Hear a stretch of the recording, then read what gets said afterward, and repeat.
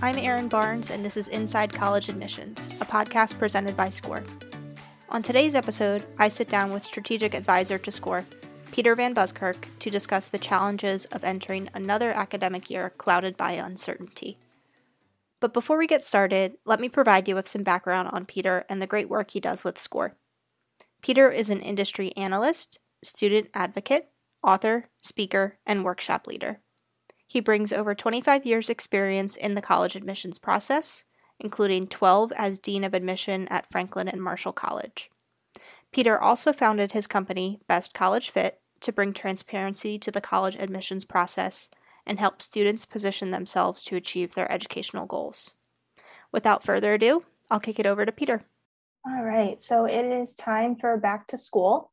And here we are in a much similar situation as we were in last year. So Peter, we brought you on today to talk about how colleges are responding to the start of the next academic year. I like the way you introduced this, Erin. Much the same situation as last year, sort of like Groundhog Day. And who would have thought that we'd be entering the start of school with the same level of uncertainty or similar level of uncertainty that we experienced last year? How are colleges responding? I think with a great deal of hope, but also a great deal of caution. Many schools finished the last year in some sort of a hybrid environment for the students. I'm speaking now colleges and universities. And I think that one of the things that they learned is that they can function pretty effectively that way in a hybrid environment. But I also think many of them came to realize that that's not the preference. So they're going to do everything they can to try to open doors for all students to be on campus with live in-person instruction. As a result, we've been hearing an awful lot about vaccination mandates, and many institutions, I guess now more than 600 colleges and universities around the country, have mandated that students who will be live on campus for instruction this fall be vaccinated or be able to provide some proof of vaccination. And I think you see institutions are taking very seriously the need to provide education, but to do it safely. Let's talk a little bit more about vaccinations. So obviously we know that the vaccination opportunities for U.S. students are plentiful, but what about the international students and opportunities for vaccination for them and where that leaves colleges and universities positioned? Well, that's an important question for another reason, and that is that many institutions rely upon international students to fill out the classrooms. There will be several 100,000 international students in a normal year coming into the country for undergraduate education. And now with a vaccination mandate on many of these campuses, the question is how's that monitored for the international students? So, some students will be vaccinated, some students will not. How do you see the mixing of students having implications on academic and instructional areas, on housing areas, on social areas of the campus? If I could ask you to pull out your crystal ball for a moment, how do you see this unfolding for colleges? I think that we have to look at the best of intents that are being expressed by institutions, but we also have to recognize the human nature of young adults. I think there's a certain amount of caution that young adults will bring to their experiences on college campuses. But nonetheless, when you get together with other 18, 19, 20-year-olds, and it's time to kind of let your hair down, socialize a little bit, you may not be quite as cautious as you would have been otherwise. I think institutions have, over the last 18 months, done things with their learning spaces to create more social distancing and a safer environment that way. But I think that the areas of uncertainty have more to do with the social spaces and then perhaps the living spaces rather than the instructional spaces. So I think that this is going to be a moving experiment. The institutions are going to be finding out as they go what works and doesn't work. I suspect throughout the fall, we're probably going to hear instances of some outbreaks. And so I think we just have to be ready for everything. And I think college and university administrators are trying to be ready for everything as well. It's really hard, I think, to be prepared for everything. I think over the past few weeks, there's been a wide shift in mindset, and many institutions have prepared to bring their students back fully on campus for in-person instruction. Mm-hmm. That being said, what happens if closures are forced again and we are returning to a remote hybrid instruction model? Well, I think the good news is, if we can find the silver lining, if that should happen, the institutions themselves will be practiced now at how to make that happen in a fairly seamless manner. That it's not going to be perfect if institutions have to suddenly change their orientation. That transition is not going to affect perfectly. But when it happened the first time, we had to kind of figure out solutions and then figure out how to implement the solutions. Well, now institutions know those solutions, and they know pretty well how to manage those solutions. So I think that there's going to be a little more seamlessness in that kind of a transition. So I think that, again, we have to be prepared for the likelihood that there will be disruptions to the normal academic year over the next 8 to 10 months. We hope not, but we need to be ready for that.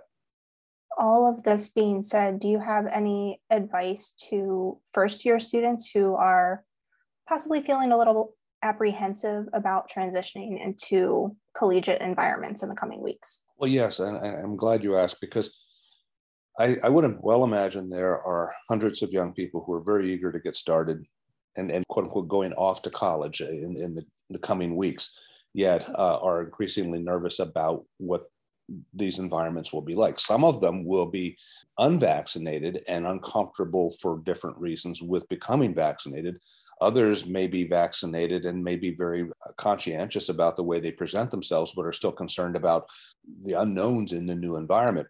My advice to families is that if you're feeling uncertain, uncomfortable, unsafe about what your child is moving into for the next semester, the next 3 to 5 months of the academic year, it's okay to step back. It's okay to step back. And I know that may seem a little jarring in some way, like we can't do that. We've made this commitment. She wants to go to college. She wants to get started. It just won't be right. Well, the student's success in college in large part is going to be due to that person's comfort level and ability to have fun, yes, but also focus on learning in a way that isn't affected by a lot of distractions. So it's entirely possible that a student might step back and in effect defer the enrollment. And this is something that colleges and universities have become accustomed to in larger numbers of students over the last year. There were a lot of deferrals of enrollment in the fall of 2020. And I think many institutions are prepared for deferrals again this year, given the uncertainties that are present for students. So what does the deferral mean? It means that you get in touch with the institution that you were planning to attend, and you say, given what's going on with COVID right now, we'd like to defer my enrollment. In other words, cancel me out of starting in September of this year, but I'd like to defer it until January of 2022 or to the fall of 2022. You need to communicate that desire, though, rather directly and quickly, so that the institution can manage its enrollment process, but also acknowledge your deferral and process any refunds that might be necessary given the money that you've already paid for the year. Some institutions may, in fact, apply what you've paid for this year to next year if indeed you don't show up this year. So there are different things that could work out there, but it's going to be very important that you get in touch, I would say right now, with the Office of Student Affairs at the institution. The admission office is going to have much less a role in dealing with that deferral now. But if you feel there are just good reasons for your student to step back and not attend in the fall, whether you're a first-year student or a returning student, that taking that time off for a semester or for a year is fine. There's no stigma attached to that, no harm involved, but you do need to communicate that desire as quickly and clearly as possible. Absolutely. Yeah. I think many of us have individuals who are close with who chose to defer last year when things were a little bit newer. And unfortunately, with the situation looking eerily similar this year, I think deferring might still be a very sound option for many of our student and family listeners out there. Well, and deferring can lead to a lot of things. if you decide that the deferral is something you want to pursue, I think it's also important that the student embrace a productive course throughout that time period of the deferral, either by maybe finding online opportunities to take courses at the school that you would have attended or another place, or perhaps doing some things locally at a community college, engaging in a work or a volunteering opportunity. I think the really important thing is that if you do decide to put off starting college for any period of time, that your plan B includes constructive, productive activity for you. So in addition to those new and returning students who are coming back to campus in the coming weeks, as fall approaches, fall is also a pretty popular time for prospective students to visit campuses that they're interested in. And right now, as we proceed with many colleges still having open doors, I would assume that students can feel comfortable taking those on-campus visits. Now, that being said, each day brings a new set of news. So what might be some implications for prospective students who are looking for colleges to visit and feeling a little bit unsure about their opportunities? Again, it's a good question. And I would remind students that they should never feel like they have to do something that is otherwise uncomfortable for them. If that means that you'd like to visit a college campus, you sense that they're open, but they're offering visits to limited number of students at a time, or you're not quite sure how they're going to manage the details of your visit. It's okay not to visit now. I mean, if you're a prospective student, hopefully there will be many other opportunities to conduct those visits. It will be important, though, that you dive into those institutions online.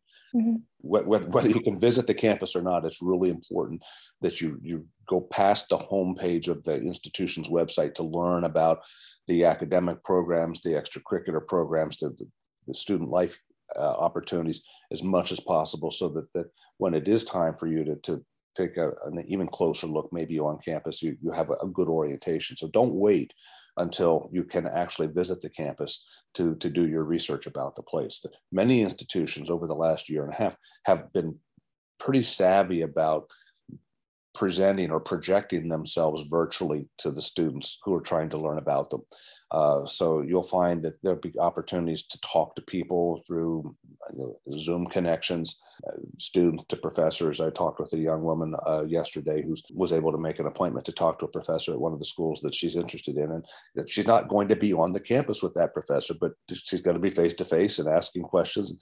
This can happen even short of the actual campus visit. So, I think that don't allow yourself to be paralyzed in terms of the way you begin to process information. And of course, at SCORE, we provide a lot of information that students can pursue online as well, in affecting a stronger sense of the synergy that might exist between them and an institution.